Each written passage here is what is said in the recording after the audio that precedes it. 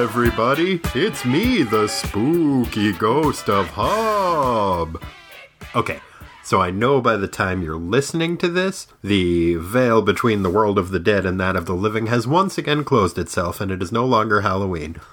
It's kind of a shame the timing on that, because if they just stuck around another day, then the dead could have gotten some really good deals on discount Halloween candy. But we recorded this the day before Halloween, and we're talking about a tale that takes place on Halloween. So, you know, I'm the spooky ghost of Hob, and maybe I'm a vampire. It's kind of a vague accent. Started off full ghost, now it's Transylvanian. I'm the ghost of a vampire. That's pretty scary, huh? Sorry about that. I didn't mean to scare you too badly. I hope you didn't die of fright. You're just having some Halloween fun, you know? Ooh. Like that. Anyway, we got a bunch of stuff to talk about, so without any further ado, let's do this. Bald Mountain's peak was shrouded with a hilltop mist, which provides a spooky setting for this synopsis. Marvel Feature Number 2, March 1972. Nightmare on Bald Mountain. Written by Roy Thomas, drafted by Ross Andru, with inks by Sal Buscema. A bunch of evil witches and warlocks have dressed up like druids and decided to prance around Bald Mountain in the rustic town of Rutland, Vermont. They're doing a special dance in an attempt to summon their master, the Prince of Evil. Mephisto? Nope. It's a evil flame-headed guy from another dimension. No, not Surtur. Man, Marvel Universe is a complicated place. The flame-headed evil cosmic entity these Yankee occultists are attempting to summon is in fact the dread Dormammu. Dormammu appears to them for a second and big dogs the shit out of the lead warlock. He's like, I don't get why you assholes are dancing around tonight. You know I can only come into your world on Halloween, and that's not until tomorrow. Dumbasses. Hope you get that sacrifice ready, you idiots. Then he closes the portal that he was talking to his minions through. Dang, Dormammu. Guess I don't have an HR department in your dimension. Meanwhile, in his Greenwich Village brownstone, Dr. Stephen Strange, the Sorcerer Supreme, is gazing into the Eye of Agamotto, the crystal orb which alone may see and tell all things. It's basically his version of the internet.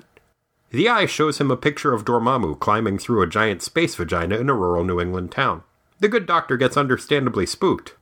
You gotta be careful when you Google image search, Steve. He decides to calm himself by using the eye to cyberstalk his pals Namor and the Hulk. The Hulk is stomping through the woods, and the Prince of Atlantis is snoozing on the beach using a rock for a pillow. Aww. Strange is interrupted from his online creeping by the sudden appearance of the astral form of his old, and I do mean old, mentor, the Ancient One. The Ancient One is acting super squirrely and tells his former pupil, Hey, I got some important stuff to tell you about Dormammu if you'll just follow me out into the sky, but like really far out into the sky. Steve's like, okay, that doesn't seem at all suspicious. He goes all astral and follows his teacher's ghost outside. Bad move, Steve. You just got tricked. While Strange's form is off flying around outside, the druid-looking assholes from the beginning of the story break into his house and put a whammy on his body that won't let his soul back in. Oh no! Strange's faithful manservant Wong comes in and tries to kung fu the asshole wizards. He's doing pretty well, but then the occultists cheat by punching and kicking him. No fair. They grab Steve's comatose body and skedaddle back to Vermont. Shortly thereafter, Clea stops by the brownstone for a visit. Clea is Doctor Strange's student/girlfriend from another dimension. I also think she's Dormammu's niece? Something like that. Wong had phoned her because he was worried that Steve had been spending too much time on the mystical internet lately, and he was hoping she could distract him. Okay. Upon arriving, Clea revives an unconscious Wong, who fills her in on the kidnapping. Fortunately, Strange didn't get a chance to clear the Eye of Agamotto's browser history, so Clea is able to use it to contact Namor and the Hulk and summon them to New York. Hooray! Although seriously, Steve, you've got to clear your browser history. Meanwhile, the town of Rutland, Vermont is preparing for their annual Halloween parade. Hooray! A local event organizer named Tom Fagan welcomes a young couple to the event. Those two look kind of familiar. Why, it's Jean Thomas and her husband Roy. Wow, Jean Thomas, author of Night Nurse. And her husband Roy, who I think might have also written some things. Roy and Jean ask Fagan if he knows anything about creepy old Bald Mountain on the outskirts of town. Fagan tells him that creepy old mountain is super creepy and a ton of creepy stuff has happened. Jean and Roy appear appropriately creeped out. Meanwhile, Namor and the Hulk respond to Clea's summoning and head to New York. Hulk runs afoul of some cops. They shoot at Hulk, so he throws a train at them and tells them to go away. Fair enough.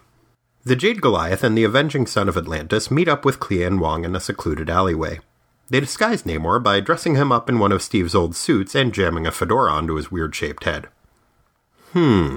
So now we know that Doctor Strange is super privileged, has been spending a ton of time on the internet, and owns a fedora. I am going to be so disappointed if it turns out that the Sorcerer Supreme is a men's rights activist. Female Ghostbusters! By the vapors of Vishanti, this must not be! He'd say. Clea hypnotizes the Hulk to turn him into Bruce Banner, and hands him a fistful of tranquilizers to keep him from hulking out. It's a little weird to see Banner gulping a pile of downers, but when you think about it, this is Greenwich Village in the 70s. Plus, it's almost Halloween. From media portrayals of that era, it seems like they must have been handing out lewds to trick-or-treaters. The quartet of incognito heroes takes a bus up to Rutland and makes their way to Bald Mountain, where Clea's mystic senses tell her they are needed. Sure enough, they find a coven of occultists that is about to sacrifice Doctor Strange to Clea's asshole uncle Dormammu. Namor leaps into battle and starts punching wizards. At first, Banner is still too stoned to be any help, but then a bunch of the druid-looking assholes try to stab him, and he finally transforms into the Hulk and gets down to some serious smashing. Hooray! Despite Namor and the Hulk's best efforts, it looks like Strange's lifeless body is about to be fed into that dimensional rift that looks like a cosmic space vagina, and Dormammu will be unleashed on the Earth. Shitty. Things look pretty bleak for the Earth, but suddenly, Doctor Strange's astral form jumps out of Wong and re-inhabits its original body. Turns out Steve's ghost had been hiding in Wong this whole time. A newly revived Strange engages in a furious wizard's duel with an enraged Dormammu. When it appears Strange has the upper hand, the flame-headed fiend launches a desperate attack, which causes an avalanche on Bald Mountain, crushing his followers under a ton of rocks. Whoopsie. Hulk and Namor manage to shield Wong and Clea from harm, and the space vagina closes back up once again, sealing Dormammu in his home dimension. The defenders stand tall atop a pile of rubble and dead wizards and witches, and the Earth is once again safe. For now. And seriously, Steve, you gotta start clearing your browser history. Then we get a Submariner backup story called The Hidden World. It's a reprint from Submariner number 35, which came out in November of 1954. Written by Bill Everett, draughted by Bill Everett, with inks by Bill Everett. Oh no, I've just said Bill Everett's name 3 times in a row. He's going to appear behind me and, I don't know, give me a sketch of the Submariner? Is he? No? I don't see him, but I'm going to keep an eye open. Did you know that scientists have long suspected that the Earth has a secret moon that we can't see? Which scientists? I don't know, probably all of them. Anyway, it turns out those scientists are right. The reason we've never seen this hidden moon is because it is directly between the Earth and the Sun. Always. Because that's how moons work. Except sometimes. Because every once in a while, this hidden moon gets really close to the Earth somehow, and it blocks out the sun. And when that happens, all of the water on Earth gets sucked up and goes to that hidden moon for a while. Because of science.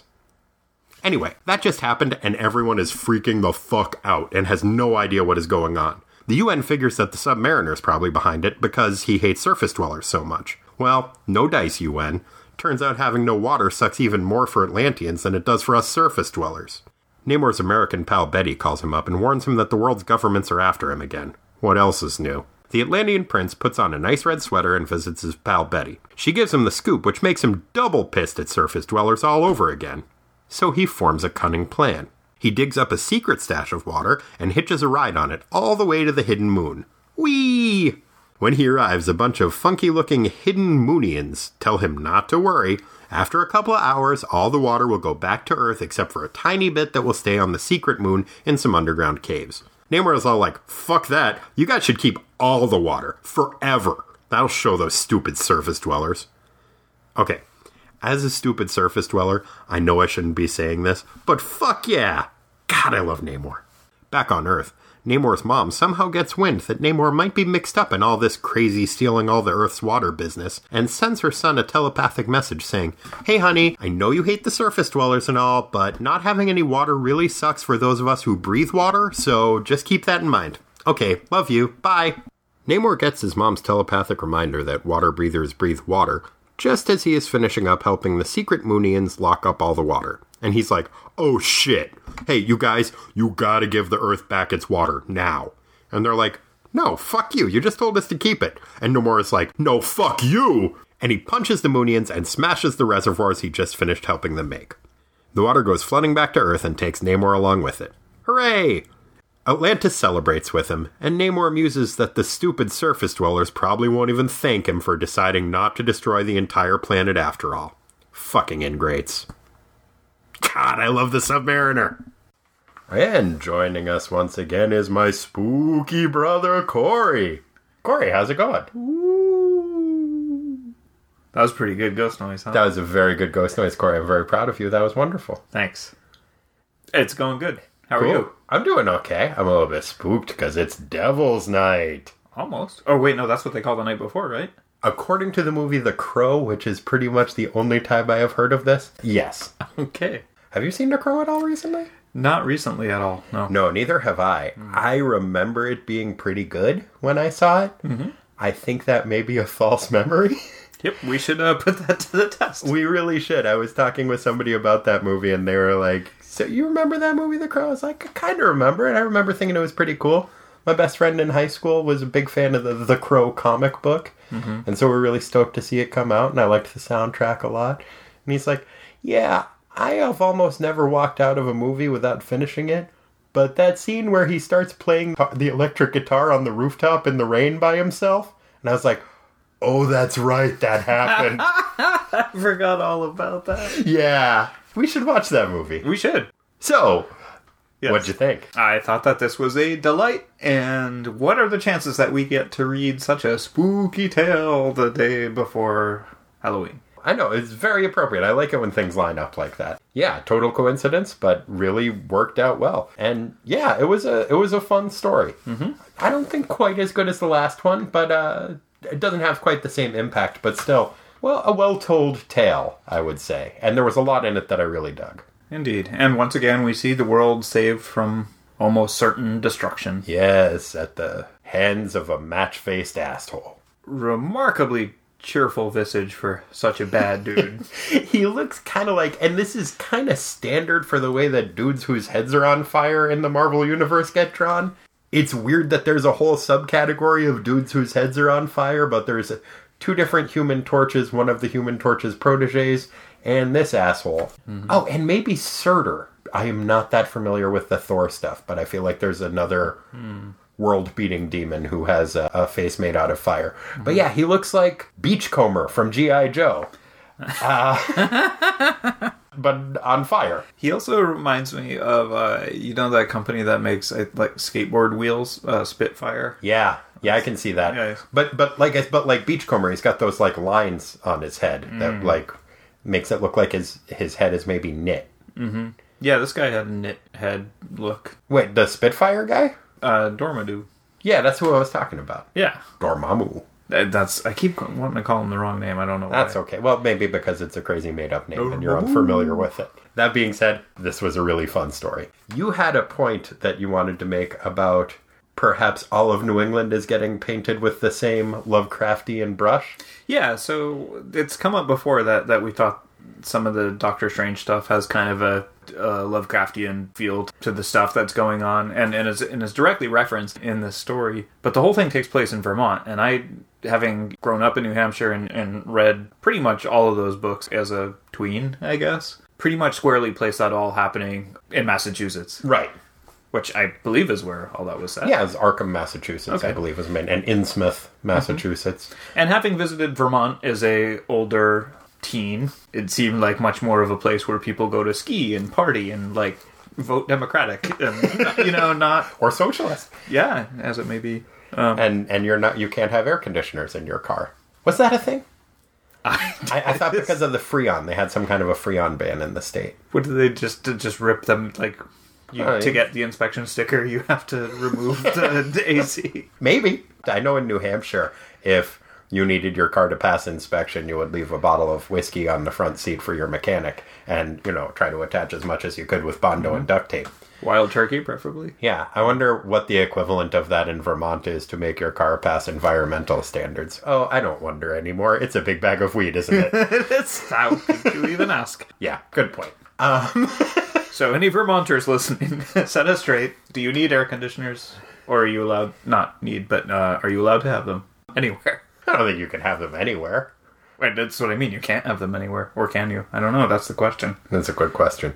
Cars, homes, movie theaters. Those are all places. Lots of Freon. There is, however, a specific reason why this story takes place in Rutland, Vermont.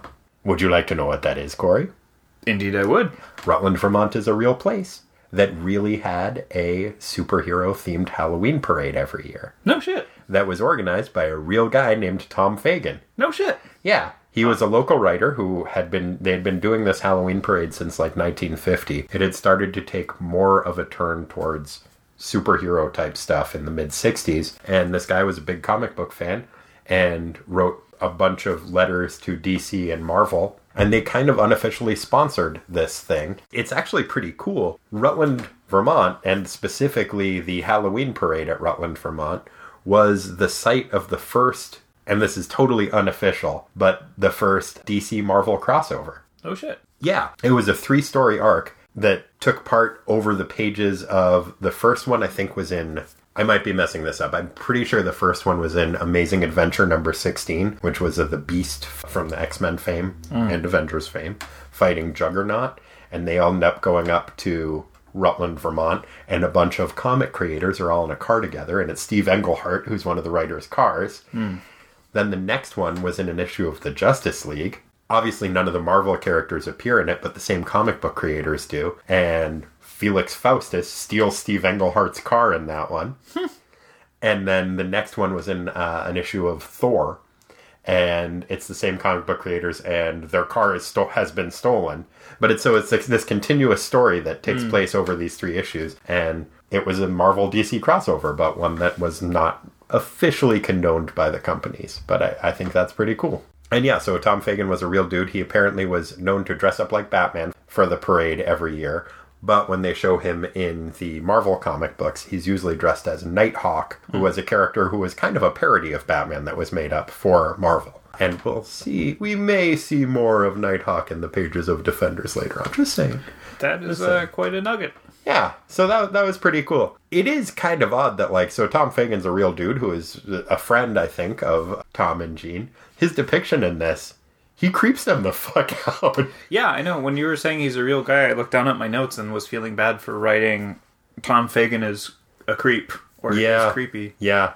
He's drawn very creepy. He's drawn pretty creepy. I wonder if maybe Ross Andrew didn't like him that much, because what he's saying is just it's not what he's saying that's creepy. It is kind of the way he's drawn. He's drawn very intense and kind of offhandedly dropping this very arcane knowledge on Roy and Jean, who Roy Thomas is, of course, the guy who wrote this issue, and his wife, Jean Thomas, I think is a very underrated writer herself.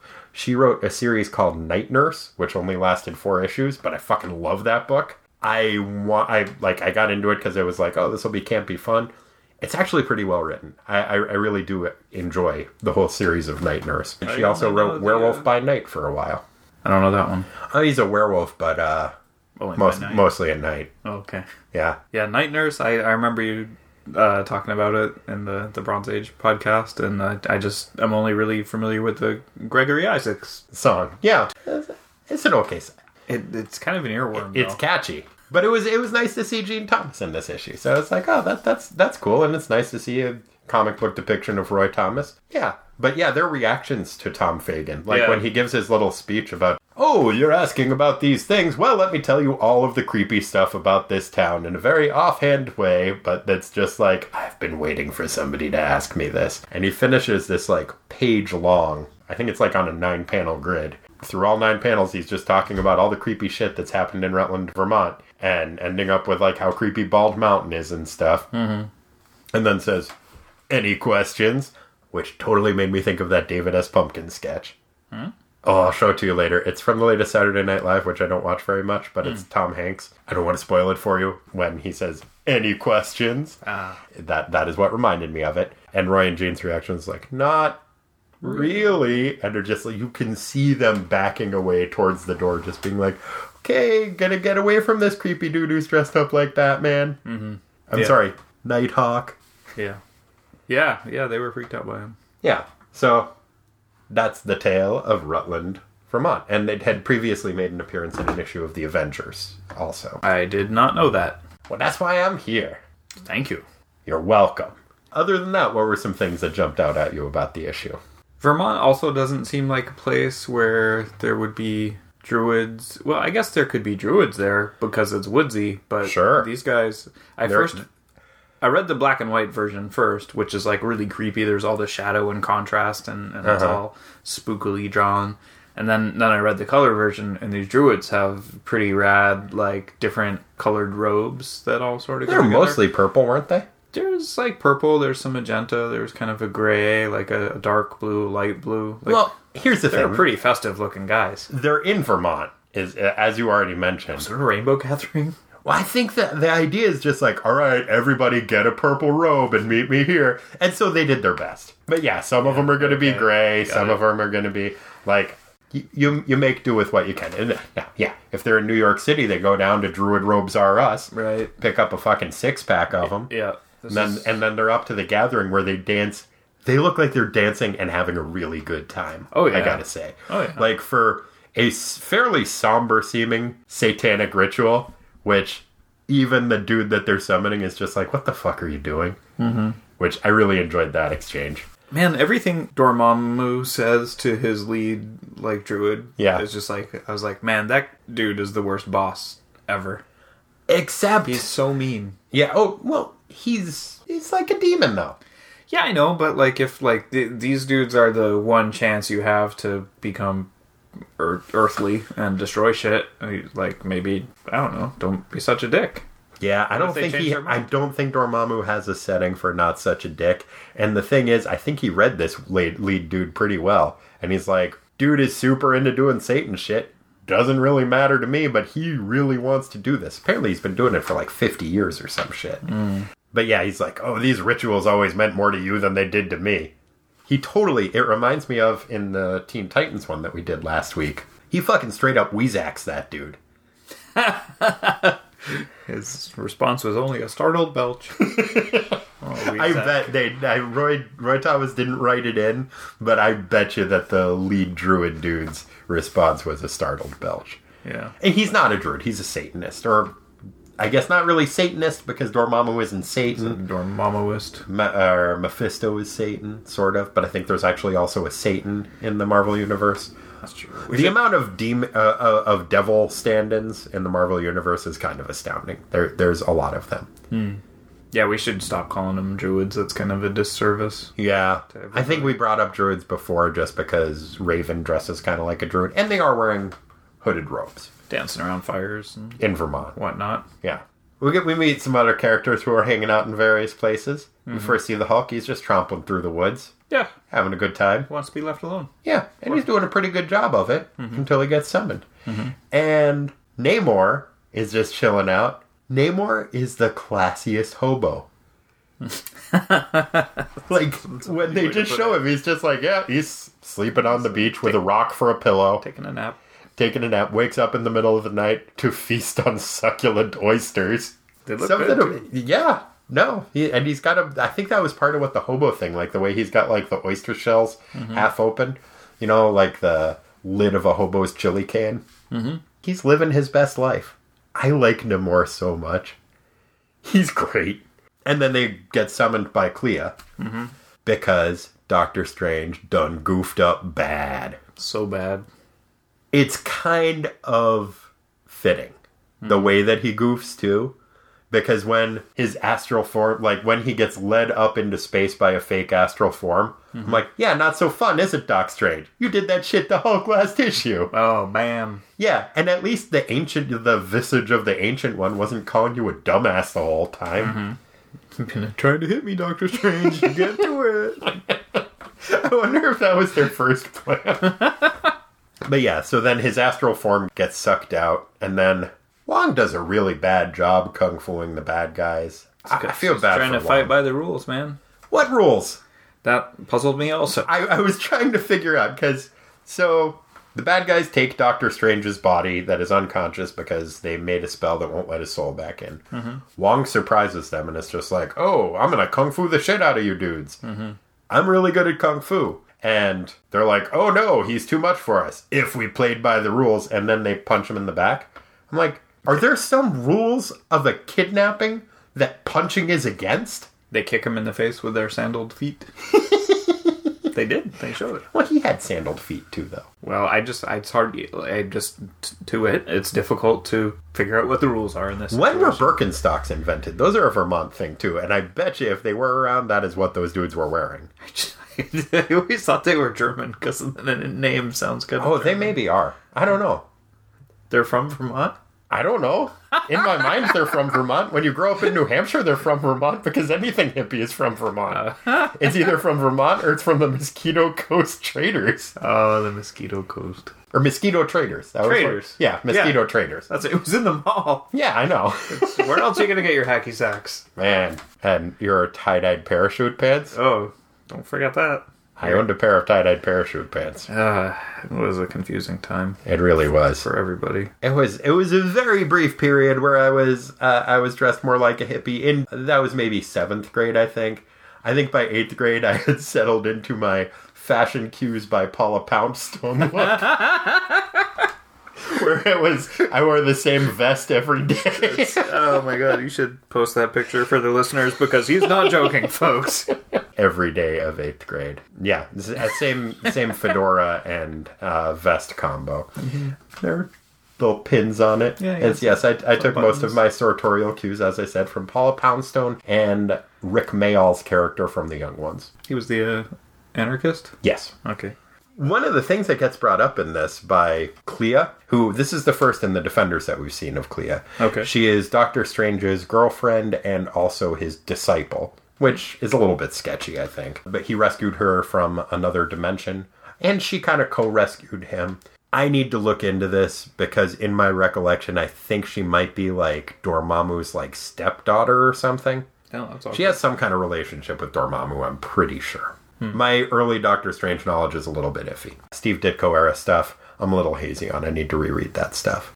What I do know for sure is, at one point, Doctor Strange and Clea travel back in time to the American colonial era and are taking a boat back to England with Benjamin Franklin. The boat gets attacked by a wizard. Doctor Strange goes outside to protect the boat from the wizard, and while he is doing that, his girlfriend and Benjamin Franklin bone down. Oh, I remember you mentioning that. It's fucking delightful. Like, he's outside, and then Ben Franklin is just like, look, I'm having some breakfast whiskey. You want some? And she's like, yeah, why the fuck not? And then, like, it is very strongly hinted at. You see them, like, kind of cozy up, and Ben Franklin blows out the candle. And then the very next issue, that was written by Steve Englehart. It was the last issue that he wrote. The very next issue, new writer, it's Marv Wolfman, who was the editor of the title at the time, and did a ton of backpedaling and was just like, look, Doctor Strange totally thinks that Clea was cheating on him with Benjamin Franklin, but that was just a crazy dream some demons made him had. I'm like, no, they boned down. Why do you think he didn't want to go there? The 70s were a very different time, Corey, and a lot of people weren't ready to think that Doctor Strange's girlfriend boned Ben Franklin. Yeah? Yeah. Okay. Now, nowadays, everybody loves it. Yeah. When Doctor Strange's girlfriend gets boned by Ben Franklin. Sure. Yeah. Those were some dark days. Yeah, the 70s were pretty sexually uptight. Yeah, I know. Specifically in regards to Ben Franklin. And interdimensional girls with weird hairdos. Lady with a pretzel on her head could always do whatever she wanted sexually. Oh, okay. It was really just Ben Franklin. Okay. Poor guy. Yeah. Speaking of interesting hairdos, I had always thought that Namor's head shape was just that he had a weird haircut. This is the first issue where I've had it referenced that I can remember that he has a weird shaped head that people notice. Oh, sure. Like, I know it's very like trapezoidal, but I had always thought that was just his haircut, and nobody's ever commented on it that I remember reading. And I've been reading comics for a while now. Mm-hmm. It was kind of refreshing to be like, yeah, he does have a weird shaped head. He totally has a weird shaped head. Very identifiable. Yeah. And pointy ears too, but apparently those aren't a problem. But they dress him up. He looks slick. Yeah, those weirdly shaped head can't even hold a hat. Well, the wind blew it off, Corey.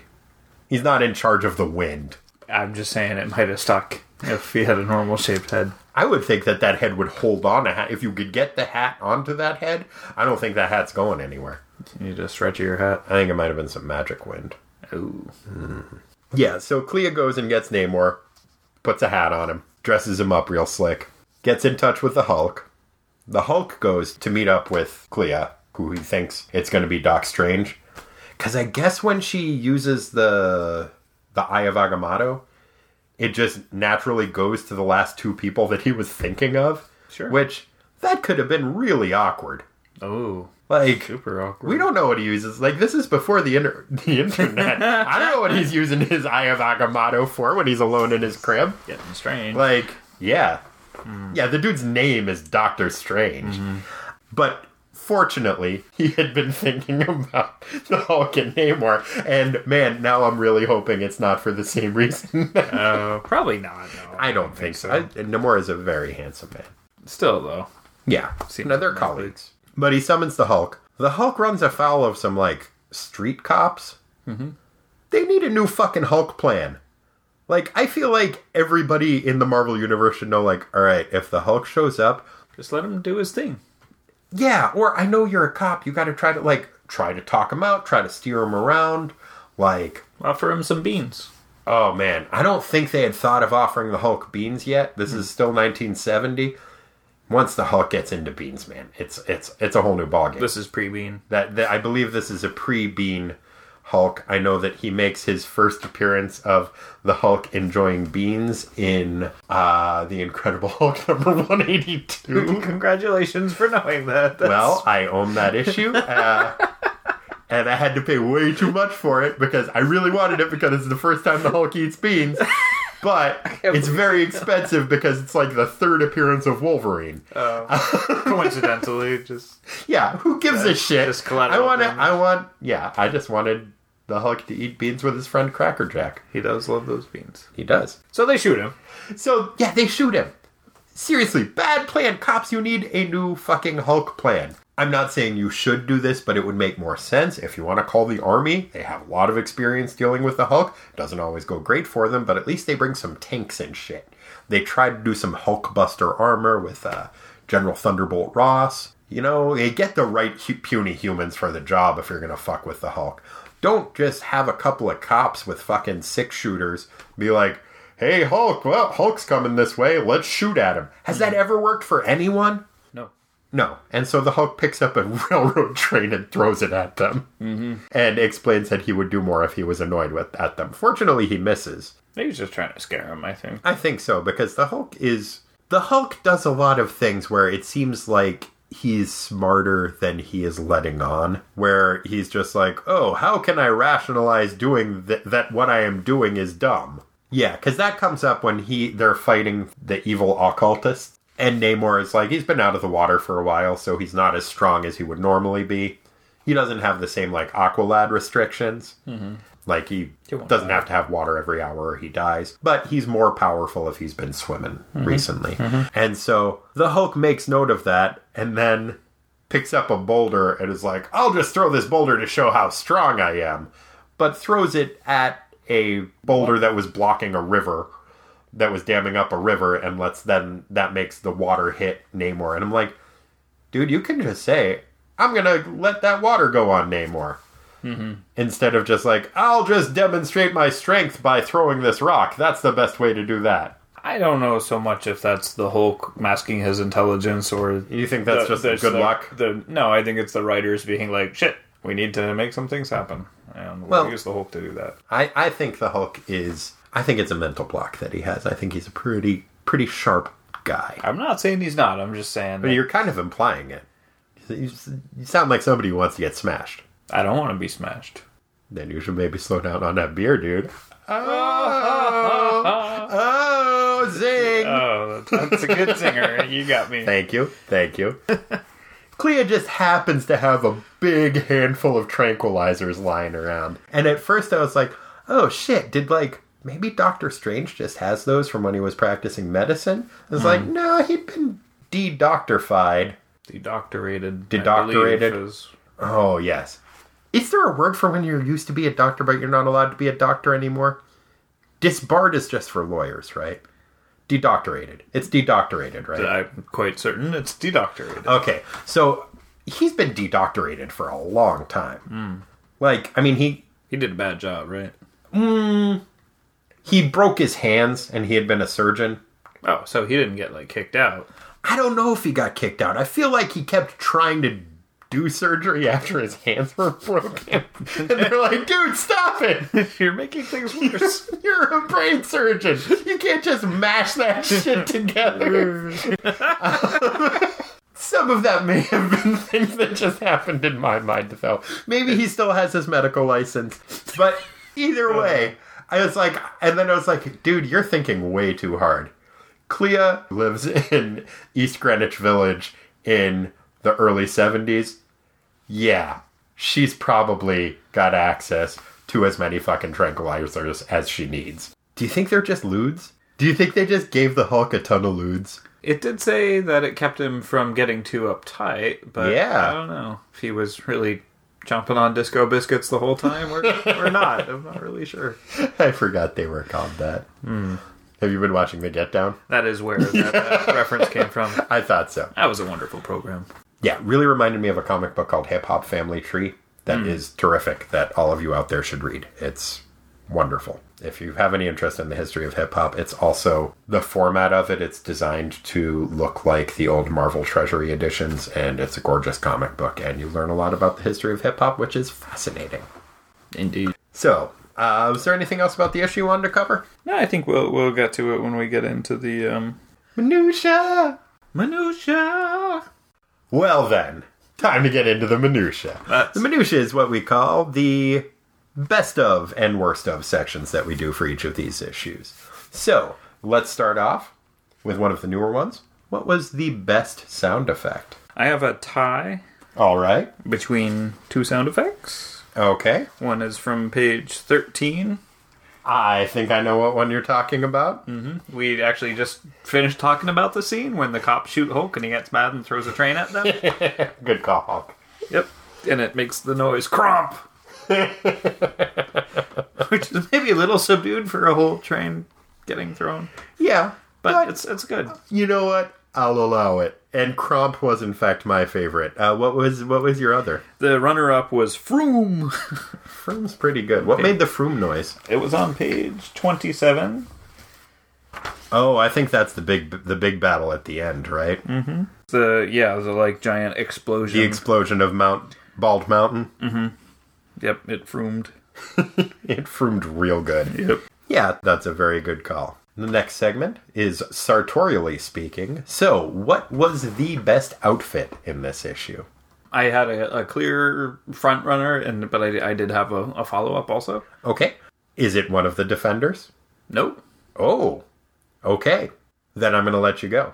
So, I think the winner of sartorially speaking is Clea, with her super tall boots and fur coat and maybe nothing else.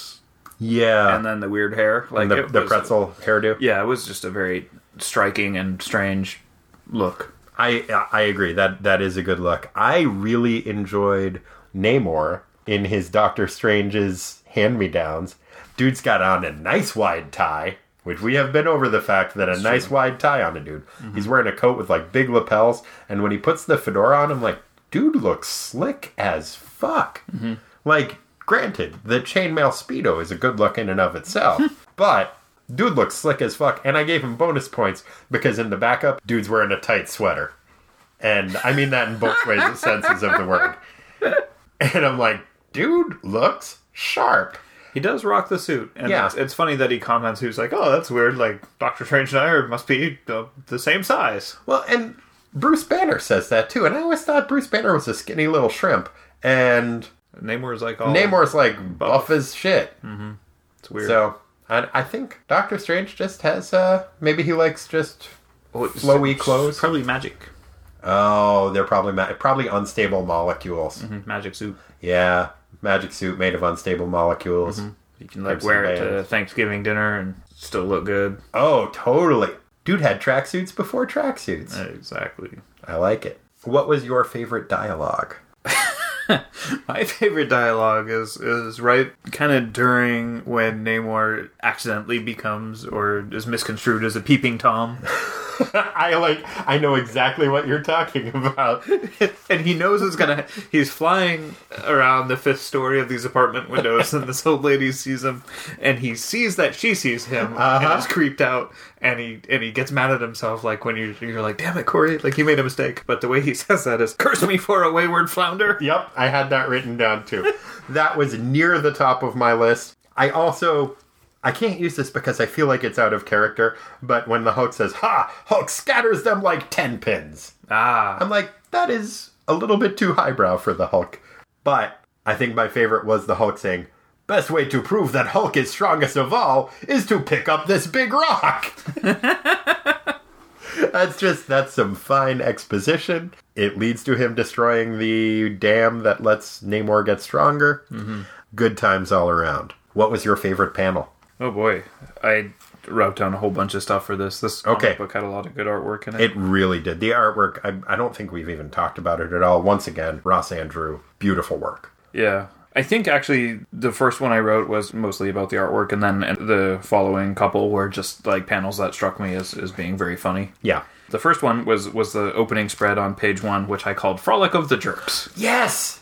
Dude, that was one of mine too. There's the one lady on the left. She's like totally... where she's like just like throwing her head back and is like, yeah, come on, Satan, we're having a hoedown. Yeah. It actually reminded me of something you might see a much more crudely drawn version of in one of the Jack Chick Halloween pamphlets that warn you against Halloween, basically, the super Christian ones. I do not know of these things. Oh man, Chick Tracks, that's what they're called. Yeah, what an awful man. He died recently. And so there won't be any more of them. But yeah, there were these little comic strip things, little flip-through books. You sometimes used to get them trick-or-treating. People would hand them out instead of candy and be like, look, if you're dressing up like a demon, you're just inviting the devil to have his way with you, and things will not end well. Oh. And yeah, they're all just like, look, the devil's real. He wants you to do this shit, and you're going to be hosed. Oh. But yeah, they're great, horrible. They're worth reading just because it's just like, whoa, this is some crazy bullshit. I had a book called like Lambs to the Slaughter or something that I think I found in a free box. It was a super Christian mom group warning that like the Care Bears and the Smurfs are your child's gateway into the occult, and then, you know, they're gonna go to hell. But it's that kind of shit. That's weird, man. Yeah. My point is I really liked that panel also. Me too. What were some of the other ones you had? Because, yeah, I had definitely had that one on my list. The other one I have is on page 17, and it's after the Hulk has accidentally thrown some boxes on Namor, and it's dark, and they don't know what's happening, and they're fighting each other, and the lights come up. And You! Wait, let's try it again. You!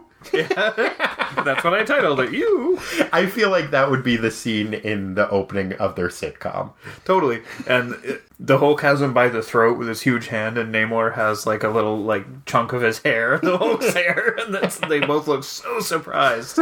It's hilarious. That is really fun. One of the ones that I had was, well, I love it when Namor is just sitting on the beach eating oysters for a midnight snack. Oh, yeah. It just really looks like a nice time. So that was one that I had. There's also one shot of downtown Rutland. There's a dude who's photobombing The skeleton? panel. The skeleton. Yeah, there's a dude dressed as a skeleton, like, photobombing the panel, and it's a really cool skeleton costume. The problem we come up with I think especially in comic books, but in any kind of media, when there's a costume party or something, like especially science fiction things, and everybody's like, oh, great Halloween costume. When it's like, no, that's clearly an actual alien. Like, or an amazing costume. Why is everybody just accepting that this is probably a costume that this person's wearing? But in this, it's clearly intended to be a dude in a skeleton costume, but it looks like there's just a skeleton. Like, a kind of, like, muscly skeleton, but still, like, he has a skull for a head. Muscly skeleton? Yeah, I know. Me at muscly skeleton. No, that's fair. Think Slim Goodbody. Oh, then... I mean, he's not a skeleton. He is more of a visible man. Yeah. No, that was a good educational tool. I like Slim Goodbody. Yeah, good stuff. What other panels did you have? Sorry. Oh, it's okay. Also, hilarious to me was on page 21, which I called Happy Dormammu Surprise! And it's when he's busting out of the volcano. And he looks so joyous. He's throwing his head back and his hands are in the air. He's like, whee! It's like, that is the least scary dude ever. It's like he's bursting out of a cake. It's really fucking good. Oh man, that would be the worst Doctor Strange birthday ever. Oh, yeah. It's like they wheel out this giant cake. He's like, oh, I bet Clea's in there. And then Dormammu. Here's Hellfire. Oh no. That one brought me great mirth. Understandably so. Which one of those was your favorite? I'm gonna stick with the panel one, the Frolicking of the Jerks. The Frolicking of the Jerks is really nice. I'm going with Photobombing Skeleton. But I don't want the kind of goofier choices that I think we both went with to underscore the fact that this is a beautifully drawn issue. And it's really cool. And he does the best job drawing the Hulk. I love this Hulk. So, best defense? I wrote in big letters, Hulk Smash. Oh, a bold choice. Why did Hulk get your nod for best defender this issue? I liked that he does some pretty smart things in the guise of stupidity, but namely the thing with the rock that enabled Namor to get back to full health, to basically save the day. But there are two sides to a coin. Sure. And so conversely, jumping ahead a little bit, I think that Banner is also kind of the worst. Oh. Because... So you're saying that Hulk is the best and Bruce Banner is the worst. Yeah. Oh, interesting choice. On account of the drugs, mostly. Yeah, that was part of... Well, yeah, because he's just too hopped up on disco biscuits to function for like half the issue. There's that whole scene where he's just like, these guys are fucking trying to kill me. Yeah, I just can't get mad at them. I'm so slow, and I just... Such a bummer. It just doesn't bother me. You should be so upset right now. Really should be making me mad that these satanic assholes keep trying to kill me, but... I'm just gonna duck. Yeah. Or sort of oh man, ducking feels amazing. Yeah, no, that's a very interesting choice. I was viewing them as... I think you may be on the right track there. I said that the best defender was Namor. He did a great job. And he wears a nice wide tie doing it. Nice and although I really think my choice of Namor may have been colored by how much I loved his depiction in the backup story. I tried to weed that through, and so my official reasons are he's just the classiest hobo. Like, just lying on the beach with a rock for a pillow, wakes up, slurps some oysters, just having a great time. Is willing to put that aside. He's got a lifestyle that he enjoys. He puts that aside because his friend Doctor Strange is in trouble. And really, in more than one instance during this, subdues his prideful wrath in the service of getting the job done. Which I know is not easy for him. Worst offense, I gotta say, he comes through at the end, but Doctor Strange does a shit job for the most part. Yeah, he was the runner-up for worst for me, Yeah, too. just gets himself kidnapped in a pretty transparent ploy. Sends his astral form up looking at it. Hey, my teacher, why are you hanging up in the sky up there? I'll try shouting for you. You're not saying anything. Okay, I guess I'll go up there. What? Like, they were this close to just having a cardboard box with a stick propping it up and, like, a picture of the Ancient One inside it. When he comes up, we'll just remove the stick. When he crawls in, we'll just pull the stick out. And the way, too, that he got back to his corporeal form really touched on what you were kind of putting a point on the last issue of this idea of privilege with him. Oh, yeah. Do you remember? Just hitches a ride. Yeah. It was like fucking Han Solo and the Tauntaun.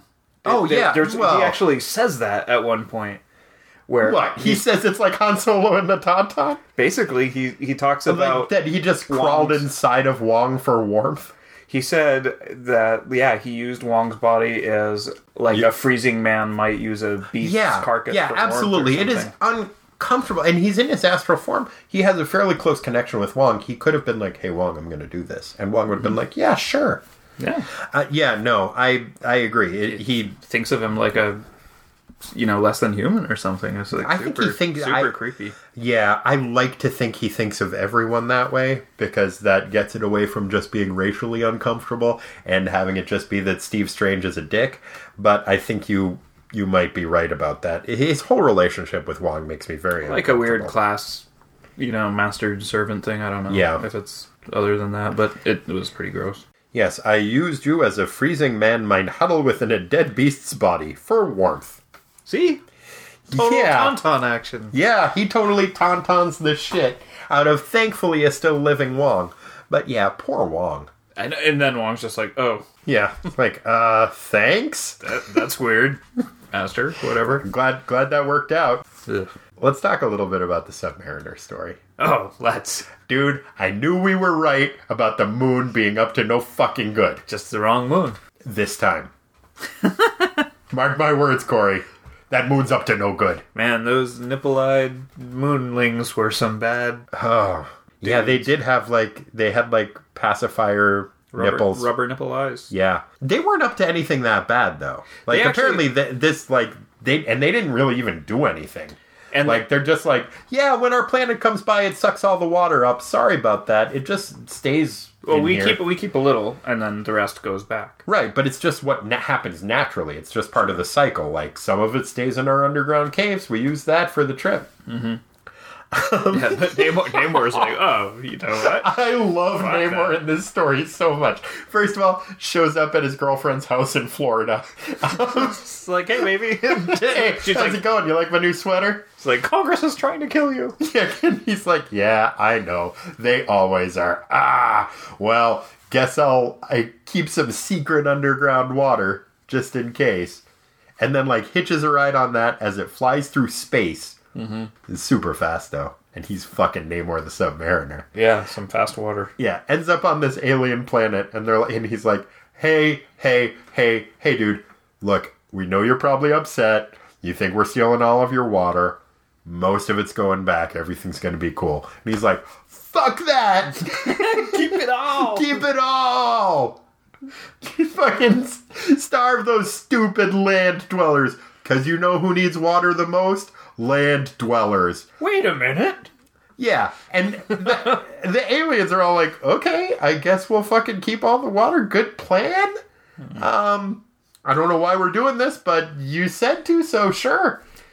And then almost immediately he's like, whoa, what the fuck was I thinking? It is immediately. It's like in the same word bubble. He's like, take all the water, fuck the humans. What? Wait a minute. No. Oh shit. Don't do that. Then the aliens are like, oh, we're totally doing that. It's too late. Like, nope.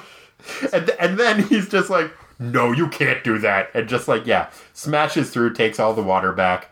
I hope he left them some.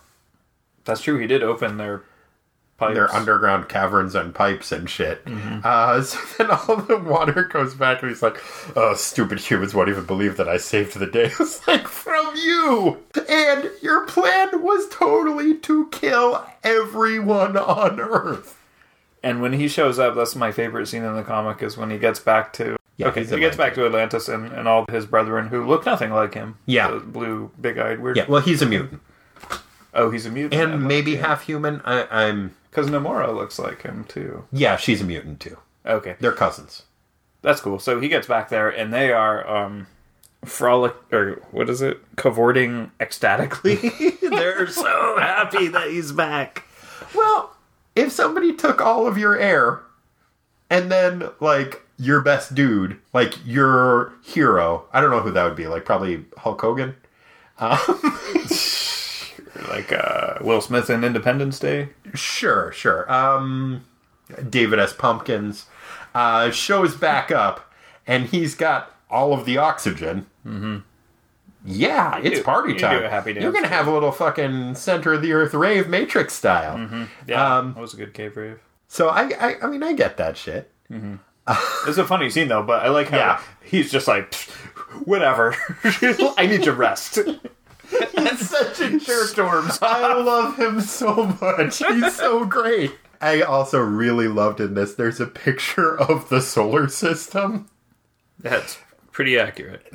Oh man. It's like they're just, like, okay, put the sun real big in the middle, and then the rest, I don't know. Just write some planet names down in some circles. Because, all the planets are totally out of order, different sizes. It's crazy looking.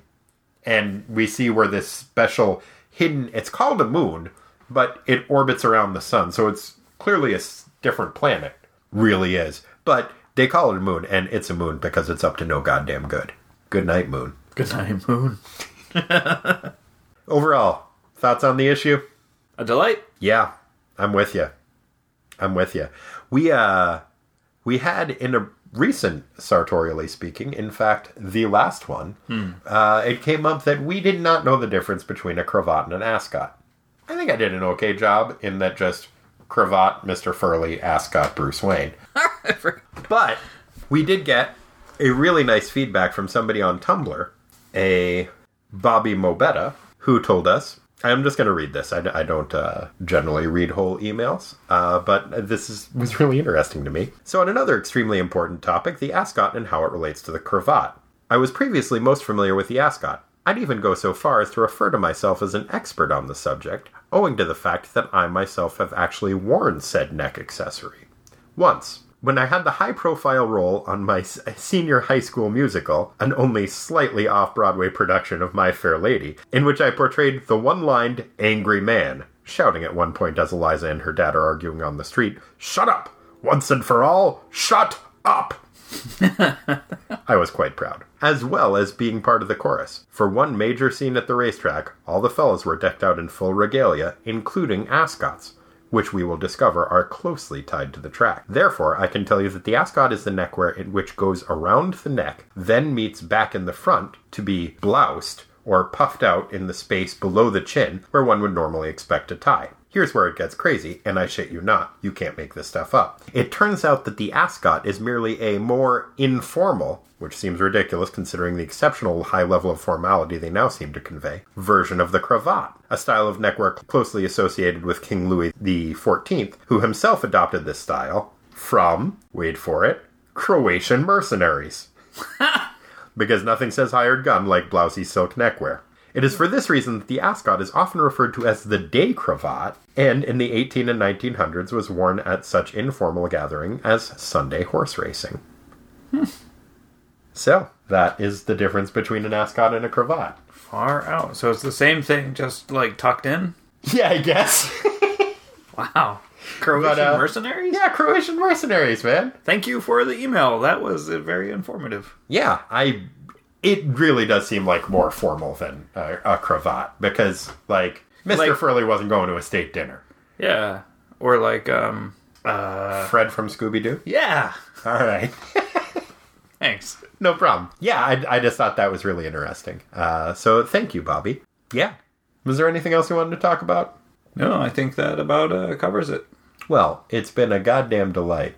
Get your ascots ready and... Yeah, if you would like to get in touch with us, you can do so at ttwasteland@gmail.com. I love hearing from you guys. I've gotten some really nice letters and emails from you guys. I guess just emails. I haven't gotten any physical? I haven't gotten any physical letters from you guys because I haven't told you where I live, and I'm probably not going to. Nothing personal, it's just the internet and all. But I've gotten some really nice emails, and I really appreciate them. I've also heard from some people on our Facebook page, which is, you can find at Tighten Up the Defense, Titan. We've gotten some new reviews on iTunes, which I really appreciate, especially as we're making the transition to rename the show. That's really helpful for us, and it is, at the risk of redundancy, much appreciated. Thank you. Yeah, I love hearing from you guys, and would look forward to doing more of it. We're on Twitter at @TTWasteland_. And thank you. Now go out there and get spooked.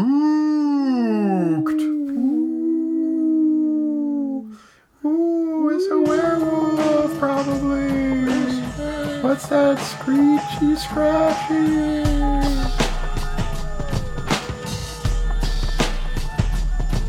As the full moon rose over the peak of Splash Mountain, terror spread from the plume to the ornamental fountain. 100 customers had felt the dark wolf's bite. Why is that water park even fucking open at night? It's a werewolf in a water park. A hairy situation. He's eating all the customers. And clogging up filtration System, you shot a silver bullet, but it missed him. Now he's climbing up the water slide. It all started when the park owner went to Wales. He thought that a new franchise there would do record sales. But while slogging through the marsh to scout a new location, he was savaged by a werewolf who was on vacation. Now he's got a flesh-rending predilection. Due to his fangs, he's lacking diction. Scary like Hillary McCain/fiction. This werewolf's causing all kinds of friction because he's locked inside the park. And he comes out after dark, eating swimmers like a shark. It's a werewolf in a water park. It's a werewolf in a water park, a hairy situation. He's eating all the customers and clogging the filtration system. You shot a silver bullet, but it missed him. Now there's no place for you to hide.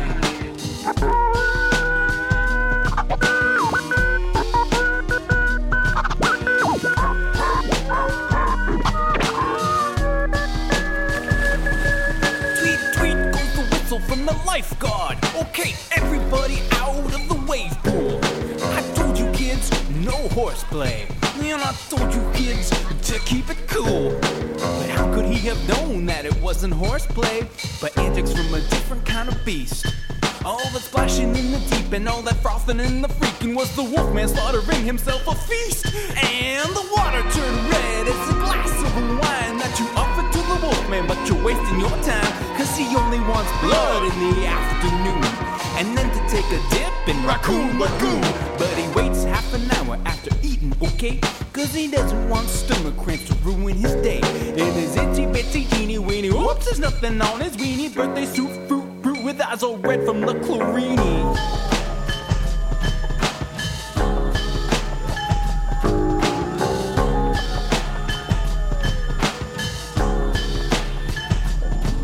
It's a werewolf in a water park, a hairy situation. He's eating all the customers and clogging up filtration system. You shot a silver bullet, but it missed him. Now he's running off into the night. Take a werewolf to a water park when he needs a feeding to get an easy cleaning. After all that bleeding, with the werewolf by your side, you don't have to wait in line. Everybody's screaming, but I'm eating fries. When I hear my wolfman howl, I get my man a towel and giggle a little bit, cause he looks funny when it's wet. Damp and drippy, fangs are all bloody. He's a murderous nightmare and my buddy. I'ma get a sandwich, he'll go take a bite of kid. I didn't say that it's okay, but would it matter if I did? I said, wait, wolf man, you just ate. I ain't kidding, you gotta wait 30 minutes before you go swimming.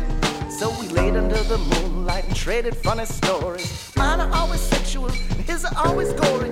Not like Jason Bateman or Michael J. Fox, more like a Lon Chaney Jr. who loves to fucking rock. His long hair makes him look like a rocker, and his AC/DC t-shirt underneath his studded leather. He's my rockin' wolfing brother from another mother. He's not misunderstood, he's just a monster. He's not misunderstood, he's just a monster. He's not misunderstood, he's just a monster. He's not misunderstood, he's just a monster. He's just a monster, he's Mr. Monster. You can laugh, now you can cry. You can say all your goodbyes to your friends.